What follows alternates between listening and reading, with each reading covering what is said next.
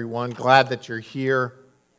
If you're new to Fullness, we are a church that believes fully in the Word of God and the Spirit of God. We fully embrace those two great streams that Jesus said to the woman at the well, the true worshiper is the one who comes to worship in spirit and in truth.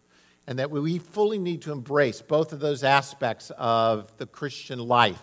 The Spirit of God, the person of the Spirit, 100%.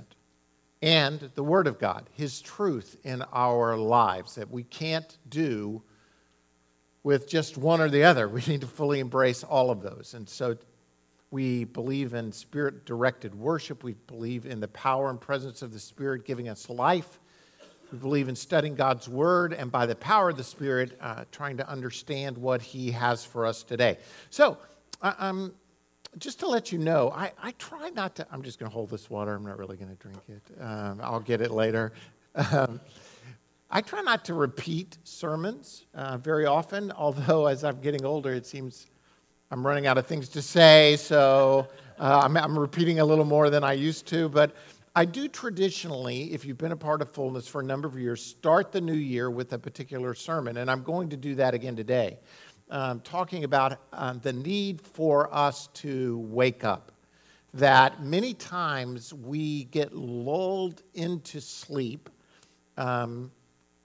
spiritually, and we don't really know it. And so we start every single year with a time of prayer and fasting.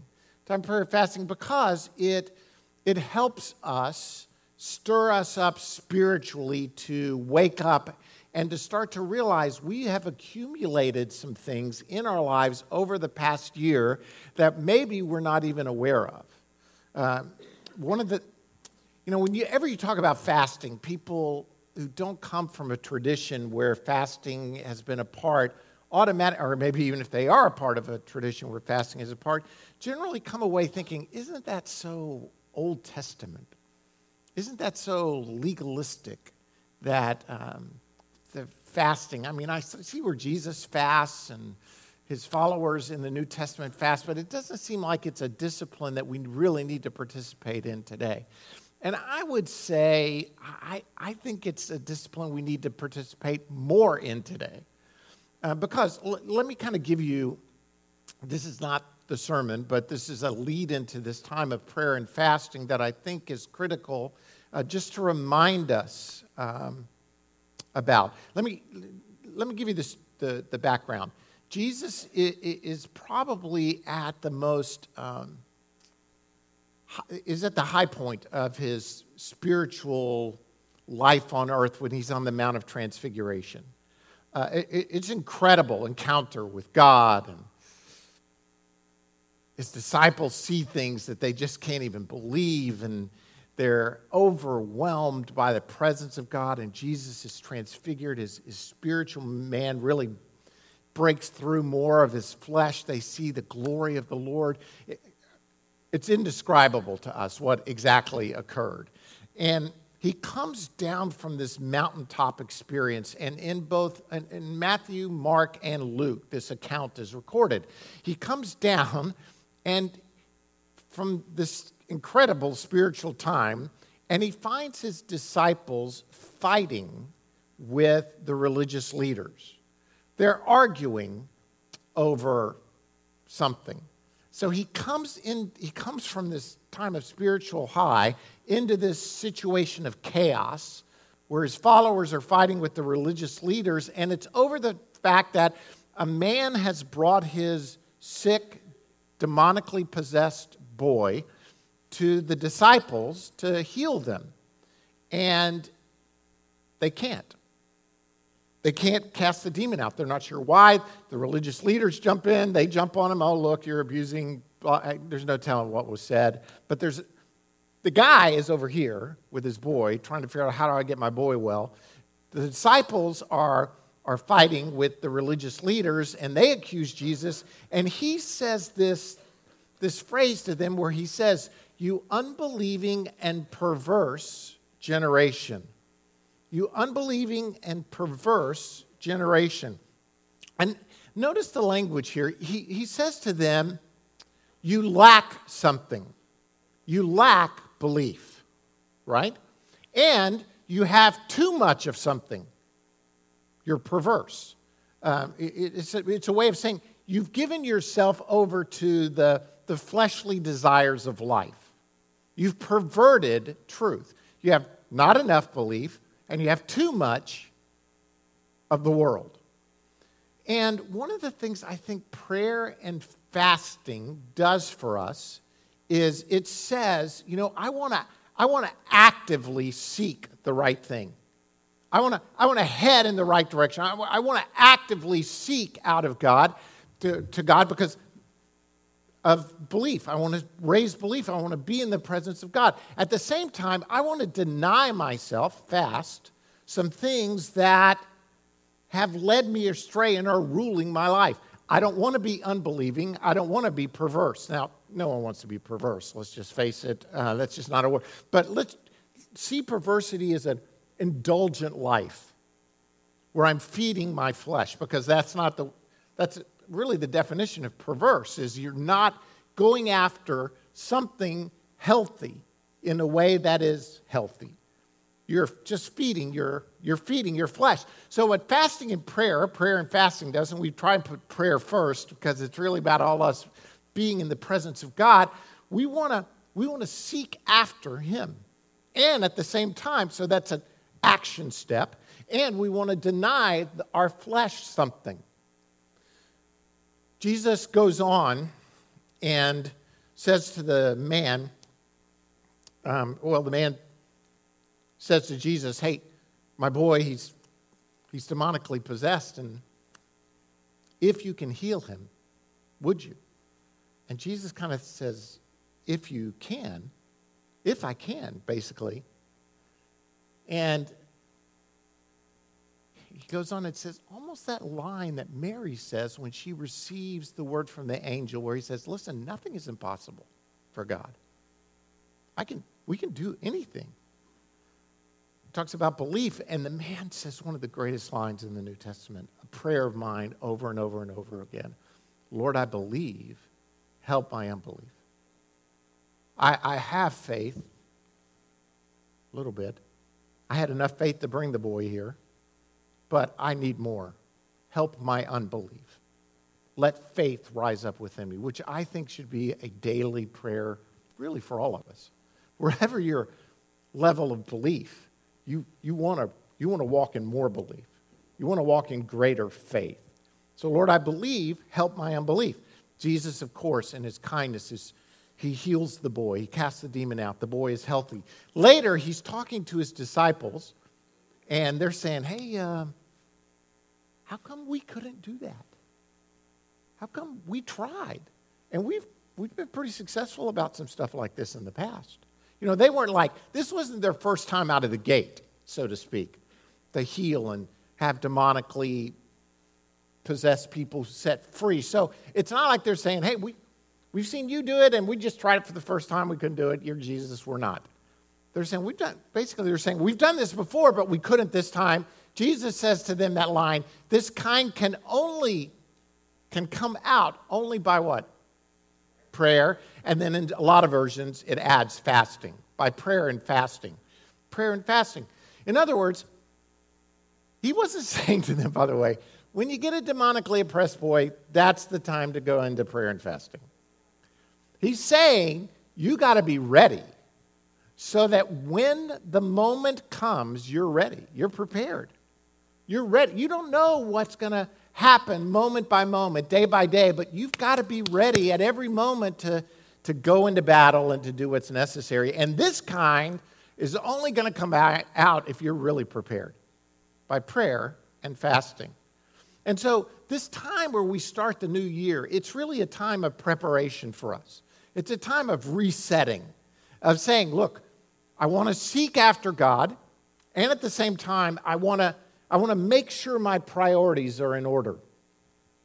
I am going to get to the 3 points of the sermon because they're really good, but let me just say that we believe that Paul says in 1 Thessalonians 5, I pray that your entire spirit, soul, and body be kept blameless till the coming of our Lord and Savior, Jesus Christ.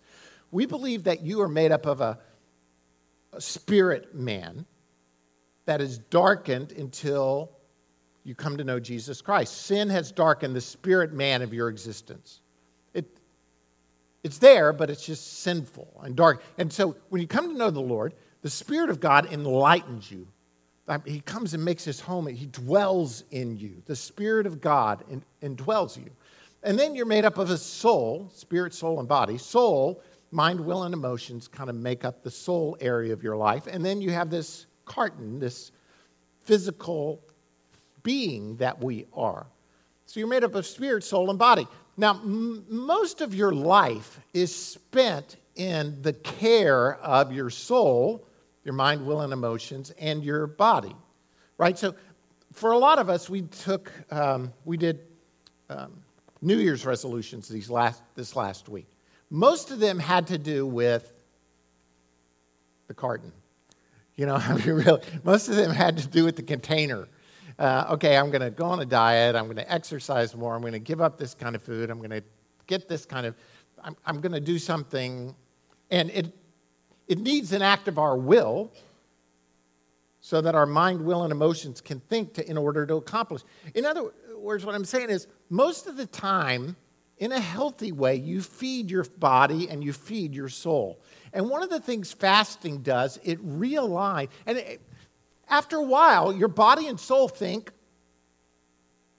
every time I say feed me, he feeds me. If I do this, he does this. If I do this, he does this. I just need to say it, he'll do it. Kind of thing. What fasting does, it realigns us and says, I am not going to feed my body and soul. And so fasting can be anything from food to entertainment to media. It can accomplish, it's maybe not something unhealthy, and a lot of times it's something very healthy, but it's saying to our body and our soul, you're not in charge of me. My spirit man, the Spirit of God who indwells me, he's in charge of me. He's the one who rules. I'm going to rule my life so that I hear from him. And most of the time, the things that feed our body and soul, they're not bad, but they do get out of a line. And if at some point you don't, by the Spirit of God, train your spirit man to align with the Spirit of God, then at some point you will get in trouble, because when your body or soul says, feed me, if you're not careful, you won't think about it and you'll launch into something you should never have launched into. So fasting realigns us by denying our soul and our body something in order to hear from God and to get realigned with him. And let me just say, we all need it. As soon as you start fasting, as soon as I start fasting, I don't know about you, as soon as I start fasting, I say, I want to hear from God. God is going to come down and speak to me, and the glory of God is going to fill me. And you know what happens to me every single time, and I'm shocked just as much every single time? The flesh rises up within me, and I say some of the meanest, stupidest things to people around me. I mean, just things that I think are taken care of. Somehow they've crept back in to my life, and it's like the dross kind of, a fire comes on, and all of a sudden the junk floats to the surface, and it's been hidden. You don't even think it's there. You think you've dealt with it, and boom. Not only do you see it, but if you're not careful, everybody else around you sees it too, which is fine if you're in a loving environment where people are forgiving.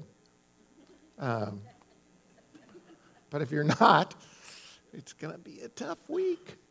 So we need to realign, because we don't all know what's going on. So fasting and prayer to us is really, really important. And one of the things it helps us do, it helps us to wake up. It helps us to wake up. And many times we think, why do we need to wake up? And R.T. Kendall, a long time ago, when he came here and spoke at Fullness, he brought a little book, and it had this part in it about being asleep. And he talks about 3 dangers of being asleep, or 3 characteristics. And you can see these in physical sleep, but they're also in spiritual sleep too, when we've kind of fallen asleep spiritually. He says, you don't know that you're asleep until you wake up, right? I mean, when you're asleep, you really don't know. And then you wake up and you say, I was asleep. Sometimes it's like that when we're spiritually asleep. We don't realize we're in spiritual sleep. You dream about doing things that you would not do otherwise if you were awake. Hello? I mean, come on now. I mean, lots of us, we've had dreams at some point, and you wake up and, whoa, I would never do. Kathy had this dream where I did something horrible, and she was mad at me for like 2 days in her dream. Have you ever tried to defend yourself against somebody's dream? I mean, I've done enough bad things she could be really mad about, but this is a dream, and I was in, honey, I'm sorry. What do I say? I mean, I can't really do anything about it. But you do the same thing. You think about things. If you're not careful, you'll do them. When you're spiritually asleep, you'll start thinking about doing things you wouldn't do if you're really in touch with the Spirit of God. And you hate the sound of that stinking alarm. You hate it. Hit that sloth button over and over again. Every 10 minutes. You may call it the snooze button, but it is a sloth button that you hit over and over again.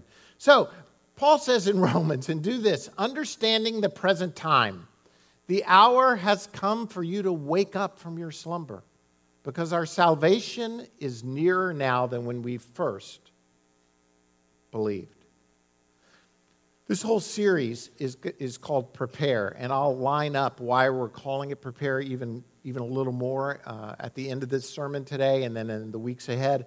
But the first thing we need to do in order to prepare is wake up. And Paul's command here in Romans is not to unbelievers. This is to believers. It is time, believing church of Jesus Christ, to wake up. What do we wake up to? Well, first, we want to wake up to the call for diligence. Now, here's how I've lined out this sermon for those of you who've never heard it before. I've got a lot of points a long time ago from this Puritan preacher who took me through the Proverbs. I just looked at the Proverbs, and if you've never studied the Proverbs, there's a lot that the Proverbs has to say about the sluggard. You know what I mean? Sluggard is just a lazy, sleepy person. And so we're going to see the sluggard today in our study as looking at 3 different Proverbs as an example of someone who's spiritually asleep. And so we're going to look at 3 things that Solomon says in the book of Proverbs about what happens to the sluggard and in turn how that we should respond, okay? So the first one is we need to wake up to the call for diligence. And so the first passage is from Proverbs 26:14, which says this, as a door turns on its hinges, so a sluggard turns on his bed. I mean, you know the door on its hinges. It's just like this is a sluggard in his bed. Boom, boom, boom, boom. He's moving a lot, but he's going nowhere. Right? He's just one side to the other. And he's speaking here of the one who has quit being diligent. They've ceased even looking out of the bed. The ones who are asleep and just become lazy. And one of the things we need to guard against is lethargy or apathy. And I'm starting with this one because my conviction is this, that the more we're engaged in spiritual life, the more apathetic to it we become. Now, that sounds counterintuitive, doesn't it? Doesn't it sound like the more I'm engaged in spiritual stuff, the more I'm in tune with it and the more fire yes, getting closer to Jesus. But instead, we become more apathetic to it. And as a result, we slip into a lethargic existence. And so we need to be diligent. You know, one of the things I've tried to communicate to my children over the years and to us, listen, if you don't figure out what God is doing in your life, if you don't have a purpose, somebody will figure it out for you. Somebody will dump a purpose on you. And the next thing you know, you're going down, because you weren't diligent really seeking after God to hear from Him. And the next thing you know, you're down a road and you're like, how did I ever get here? Have you ever been driving And at some point, you just you don't think you've fallen asleep, but the next thing you know, you're like, I remember when I was in seminary, I used to have a church that was like an hour away from where I lived. And this hour drive I would do it 2 or 3 times a week. And usually I'd go back late at night, either late Wednesday night, late Sunday night. I remember one Wednesday night, I'm driving back, I'm thinking about stuff, and blah, blah, blah, blah, blah. I'm 20 miles past my exit before I come. I'm like, where am I? I'm in West Texas. I'm just cruising. I'm headed to Abilene. I passed Fort Worth. I've moved from one freeway onto another freeway. I don't even know. And I'm like, it scared the bejeebus out of me kind of thing. Like, I could be dead by now. I mean, I don't even remember the last half hour. Listen, sometimes if we quit being diligent, that's what happens. We end up in places we never thought we'd end up. Hebrews says this: we want each of you to show the same diligence to the very end, in order to make your hope sure. We do not want you to become lazy, but to imitate those who through faith and patience inherit what has been promised. How do you stay diligent? You stay patient, you stay faithful, you stay alert.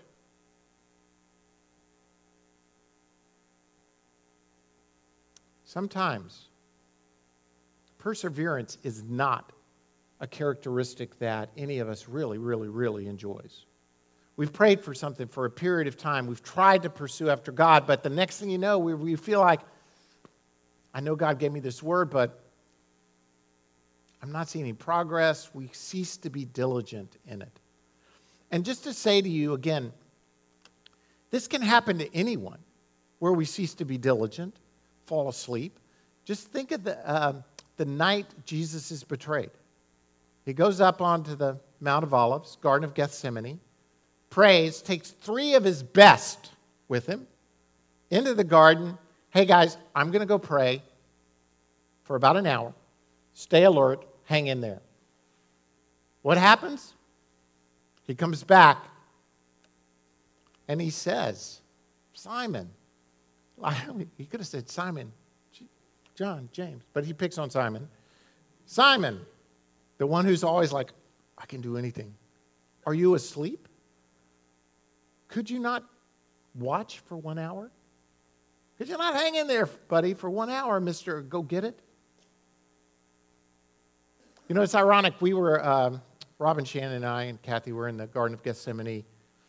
I know I'm name dropping. I was just in the Garden of Gethsemane 2 months ago. But there are actually olive trees that are there when Jesus was there. They're like 2,500-year-old olive trees that are there. They're propped up now. They're really old. But you could just, to me, it's incredible to think about. This tree is there, but Simon couldn't hang for an hour for 2,500 years. I think Jesus is calling for us to stay diligent, because we all, when something becomes familiar, we take it for granted. I've talked about this in the past, but it always cracks me up how my children, you get them this thing they had to have for Christmas. I have to have this to live kind of thing. And the next thing you know, an hour later, they're bored with it. I'm exaggerating a little bit, depending on the level of life or death of the situation, but we were cracking up. I now have a grandson, and Kathy and I were talking about what to get Leo, who's only 16 months old. I mean, he's not going to remember what I get him anyway.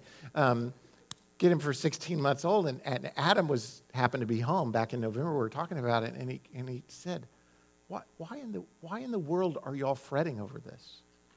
He was actually talking to his mom, but don't tell her I said it. He was talking to his mom. He said, "Why are you fretting over this? All the boy needs is an empty paper towel roll and a spatula, and he's happy." And he's so right, because all Leo does is walk around with these empty rolls and spatulas, and the kid's totally content and happy. Too often we want something, and then we think, oh, if I just get this, this is all I need to be happy. I won't even quote one of my favorite movies, but it's like, all I need is this lamp, Yeah, I know some of you know what I'm talking about. All I need is this lamp and this chair to be happy. I don't need anything else to be happy. King David thought, if I get to be king, I'm going to be happy. Kept striving to be king, wanted to be king, anointed to be king, got to be king. Yeah, I'm king. It's great to be king song. Next thing you know, he's bored with being king. Army goes out to battle. He says, I'm going to hang back. I've been there, done it, got the T-shirt. I don't need to go to battle this year. I'm just going to hang, just sit on my rooftop, smoke a cigar, look at the wood, just enjoy being king. And it's at that point where David's life, he's gone. Sees Bathsheba bathing on the rooftop. He didn't wake up that morning and say, you know what? I'm going to make some decisions today that are going to result in me getting somebody else's wife pregnant. I'm going to kill somebody. I'm going to murder a man. I'm going to lie to God. I'm going to lie to people. I'm going to cover it all up. I think I'll do that today. He got there because he quit being diligent. And the next thing he knew, boom, he's down this road. We need to wake up. We need to wake up because when we're asleep, we'll do things we would never dream of doing in any other way. We need to stay diligent. Okay, second point. Wake up to the command for action. It's not only a call to remain diligent, but there's something for us to do as well. Like I said, prayer and fasting. Prayer is that activity of seeking God. Hey, anybody really love getting up at 5:30, 6 in the morning, going to prayer at church? Not the normal people. I mean, everybody, as soon as you say, prayer tomorrow morning, 6:45, it's going to be awesome, come to prayer. Oh, dude, do you know that's like the sun's not up yet? It's still dark out there. There's a call to action. There's this great proverb, Proverb 19. The sluggard buries his hand in the dish. He's so lazy, I'm adding that, he will not even bring it back to his mouth. Oh, this food is so great. If I could just pick my hand up and get it to my mouth, I bet it would be even better. I mean, we sit in luxury. Spiritual wealth is all around us, and we just kind of say, well, that really looks good. Maybe someday I'll join in. Maybe I'll go to prayer. Maybe I'll go to a small group. Maybe I'll pray. Maybe I'll fast. Maybe I'll jump in someday. Looks good, though. Really nice. Listen, there's a call for action in all of our lives. There's a step we need to take. And if we're not careful, we'll fall asleep in the middle of the most unbelievable situation because we're just not active. I remember when Jared was young, I took him to his first football game, college football game. This is a while ago. Show you, for some of you who remember, Auburn fired. I can't remember the coach. I'll think of it in a minute. Famous, been there a long time. Pat Dye. Fired Pat Dye, hired Terry Bowden. Auburn had gotten pretty bad toward the end. Hired Terry Bowden. They were supposed to be awful. As a matter of fact, they were on probation. Double secret probation or some kind of probation. And they'd won a couple of games. And Florida comes into Auburn Stadium ranked like number 2 in the country or something. And everybody thinks they're going to get just slaughtered today. They're going to get killed. And so I could get tickets to this game because no Auburn fans wanted to go because they're like, we're going to get killed. And so Jared was only like 3, 4, I can't remember how old he was when we went to the game. He was young. And it was the loudest football game I've ever been to in my life. I mean, somehow the stadium filled up and Auburn, in the end, wins this phenomenal game. And it's just, I couldn't even hear. I couldn't talk to the people around me. and I'm holding Jared, and he's just sound asleep. He's like, I've had enough football for today. I'm going to sleep. If we're not careful, we can be in those situations and just fall asleep because God is calling us to act. There's a story, I'll just highlight it real quick. Do you remember the story of Jonah? God comes to him and says, hey, rise, go to Nineveh, that great city, and cry out against it, for their wickedness has come up before me. And Jonah does something no prophet should ever do. I don't think so. I think I hate those people. I hate those. I know you, God. If I go and preach repentance and they repent, you're going to forgive them. And I hate them. So I'm not going to go. So maybe you'll just wipe them out. See, if I don't preach the word, they're not going to hear it. They can't repent, and then you'll destroy Nineveh. Great guy, Jonah. Had a heart for the people. Loved them, really. No, you don't see in Jonah, that cry for the nations thing. Oh, Lord, give me the inheritance of the nation. You're not seeing that in Jonah. So you know the story. Jonah ups, and he goes and jumps on a ship and heads out. Lord sends a great wind on the sea, such a violent storm that the ship threatened to break up. All the sailors were afraid. Each cried out to his own God, and they they're at the point they're throwing cargo over the sea. Where's Jonah? But Jonah he lay down, fell into a deep sleep. He'd become so spiritually asleep, he could physically sleep in the middle of this incredible storm. And the captain comes down to him and says, how can you sleep? How is this even possible? Get up, call on your God. Maybe he will take notice of us and we will not perish. Listen, the captain's not really a religious man believing in the one true. He's like, anybody got a God out there, now's the time. Hey, you're asleep. How can you sleep? Maybe it's your God. Well, it was his God. Can we just be honest and say we are in the middle of a storm? I mean, we're in the middle of the storm. Pick your storm. I don't even have to give it to you. You've got some storm in your mind all of a sudden. Oh, I've got a family storm. We're in a political storm. Our government's not even operating right now. There are religious storms going. I mean, there's storms raging all around us. And instead of falling asleep, I believe God is saying, listen to my voice.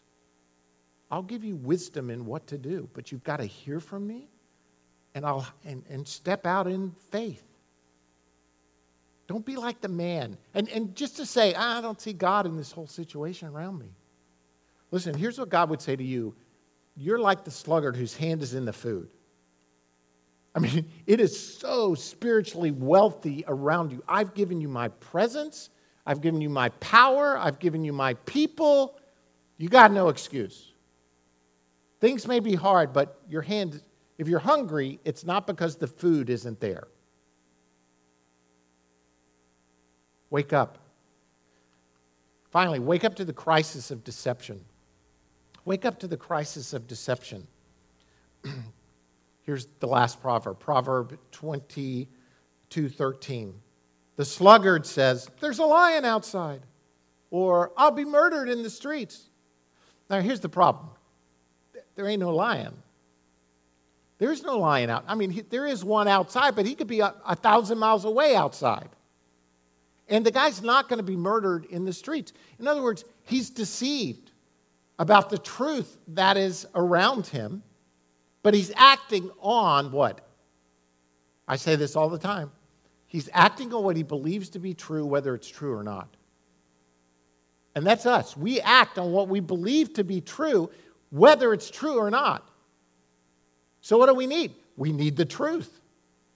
We need deception to be exposed. You've probably read about this over the past years. It's grown in, but there's this phrase now that is just, it's called death by GPS. Have you heard of this phrase? It's called death by GPS. Someone gets in their car, I'm going to go here. They plug it into their GPS. Doesn't matter what the world looks like around them. I'm going to follow the GPS. And there are accounts of people dying because they're following their GPS rather than using the GPS as a tool and using their senses to kind of look around. The place that it most happens are in very remote wilderness areas like Death Valley. If you take a wrong turn in Death Valley, I mean, just the name of the place kind of says, this isn't a place you want to get lost. Death Valley. We need the light of truth.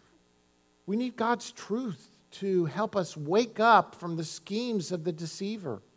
He's trying to deceive us. And the thing is, if we don't wake up in the right way and are so sensitive to the voice of God, we'll go down the wrong path.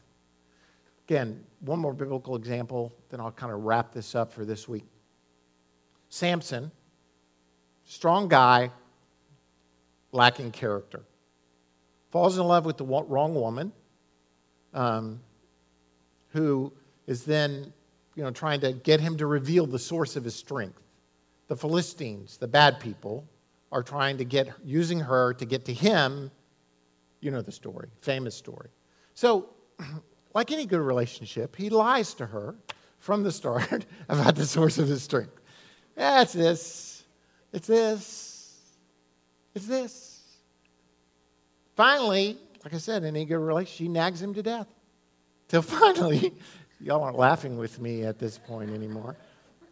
Finally, he reveals the source of his strength to her. It says in Judges, having put him to sleep on her lap, she called a man to shave off the 7 braids of his hair and began to subdue him. And his strength left him. Then she called, Samson, the Philistines are upon you. Now, this is like the 3rd, 4th time this has happened.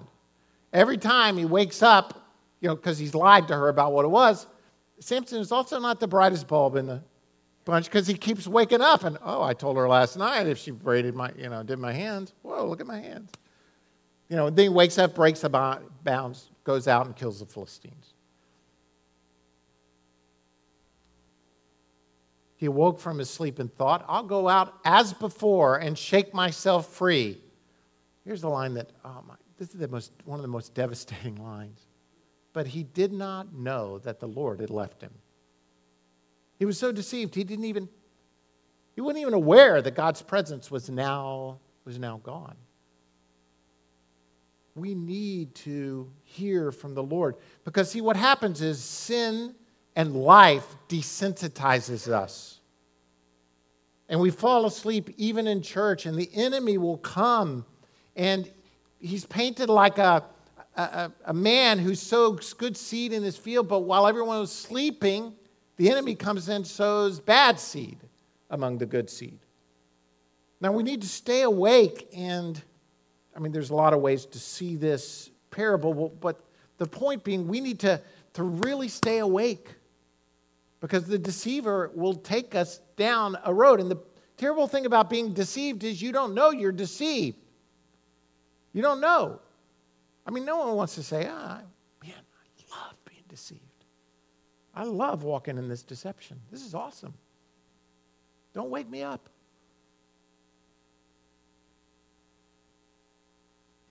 Here's where we're headed for this time of prayer and fasting. The theme of it is called prepare. And the reason is this. Here's the world's way of operating. And we've talked about this in the past. But the world's way of operating is this. Predict what the future looks like and then plan to get there. Right? Okay, here's the prediction. Now I'm going to plan my steps in order to accomplish. Listen, I'm a big planner. I like planning. It makes me feel peaceful to plan, to look to the future and to say, okay, I got my steps. I know what I'm doing tomorrow. I got my calendar. It's all organized. And I got it on my phone in various colors. It'll beep me when it's time and blah, blah, blah. I like that. Here's the problem. If my prediction is wrong, my plan's of no use. In other words, I don't really know what the future holds. I can't predict tomorrow because I don't know what's going to happen tomorrow. Therefore, I can't plan it. Here's some great predictions. These are from really smart people, too. These are not predictions from dummies. These are predictions of people who are leading industrialists in their time. So there's this president of a bank in Michigan when Henry Ford went to get a loan. He said, the horse is here to stay, but the automobile is only a novelty, a fad. Daryl Zanuck, who was one of the leading film producers of his day, started 20th Century Fox, said television won't be able to hold on to any market it captures after the first 6 months. People will soon get tired of staring at a plywood box every night. Keep going. I got a ton of these. These are really, I'll try not to overwhelm you. President of Western Union in an internal memo said, this telephone has too many shortcomings to be seriously considered as a means of communication. The device is inherently of no value to us. Thomas Watson, president of IBM, said in 1943, I think there's a world market for maybe 5 computers. Ken Olsen, who was founder of Digital Equipment Corporation in 1977, said there is no reason for any individual to have a computer in his home. We're not even going to go that way. No reason. No spot. Robert Metcalf, founder of 3Com, said, I predict the internet will soon go spectacularly supernova and in 1996 catastrophically collapse. Yeah, he just missed it. Missed it by that much. Yeah. Mary Cooper, Motorola engineer and inventor of the first cell phone, I think it's Marty Cooper actually, said, cellular phones will absolutely not replace local wire systems. That's the inventor of the phone. And Steve Ballmer, Microsoft's CEO, said there's no chance that the iPhone is getting any significant market share in 2007. I mean, very smart people make predictions, then they plan based on these predictions, and they are unbelievably wrong. Problem is now their whole plan is wrong. So if we don't predict and plan, what do? I just saw this movie. It was called The Momentum Generation. It's a movie, a documentary, and it's about a group of surfers who came together as a group in the 80s, and it's an HBO sports film and changed surfing. And it's beautifully filmed. I'm going to show you some clips next week. I liked it, and it's got some incredible video of surfing. And I can't surf. Even though I was raised in Miami, I never learned to surf. But a surfer paddles out on their board and just sits on the board waiting for a wave. And they can't predict the wave. They can't really even plan for the wave. All they can do is prepare themselves, and then when the wave comes in, they jump on the board and they ride like crazy. They prepare, and then when the wave comes in, they participate. To me, that's really more of what we do in the kingdom of God. That's what prayer and fasting does for us. It gets us ready. It prepares us.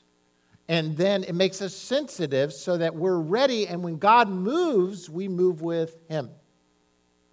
We do what He's calling us to do. This time of prayer and fasting is a time to wake up spiritually, get ready to prepare, and then when God moves, participate. Now listen, I want to be sensitive to the fact that, excuse me, there are a lot of reasons why we don't participate when God moves. We've been hurt. We've been wounded. We've got things that have gone on in our past. We don't think God does that kind of stuff anymore.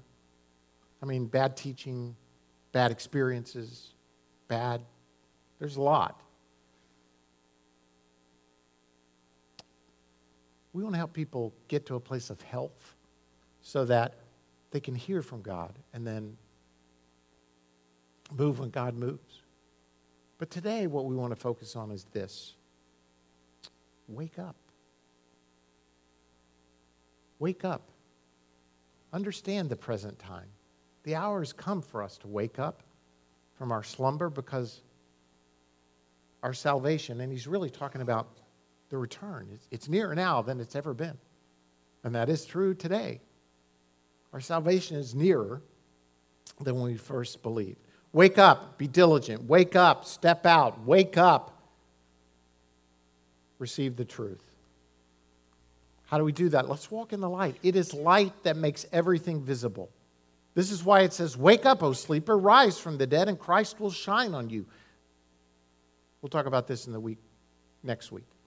Be very careful then how you live, not as unwise, but as wise, making the most of every opportunity because the days are evil.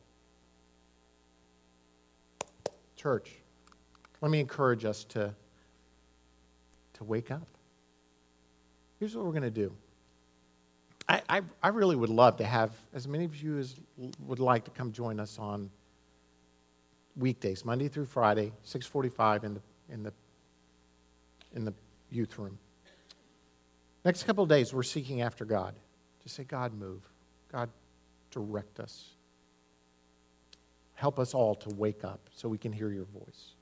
And as part of that, what we would like to do is, I would like for us to pray for something that you are trying to hear from God about in the days ahead.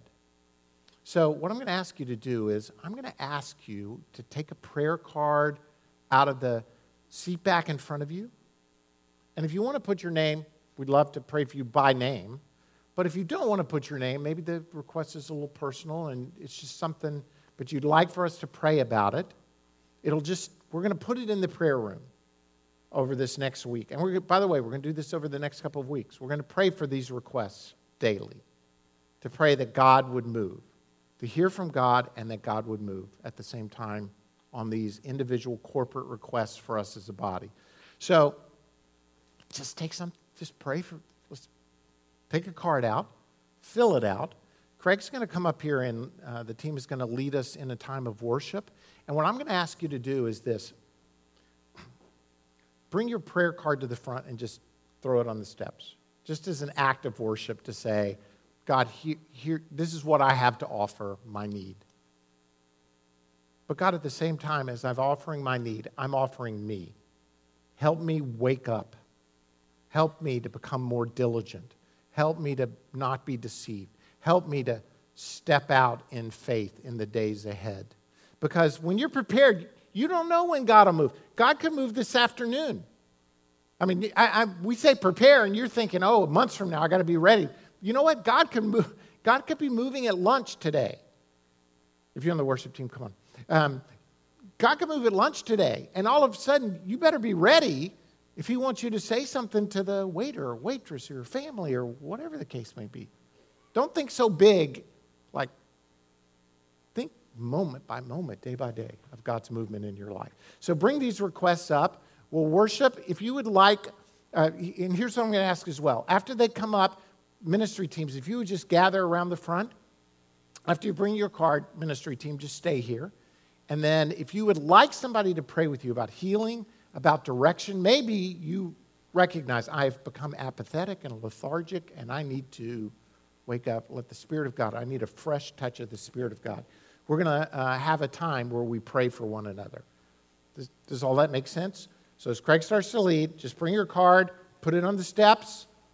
Ministry team, stay. Or if you need prayer, stay. And our ministry teams will get to you and pray. Otherwise, let's just spend a little time in worship as well. Stand up. Lord, we thank you for this moment.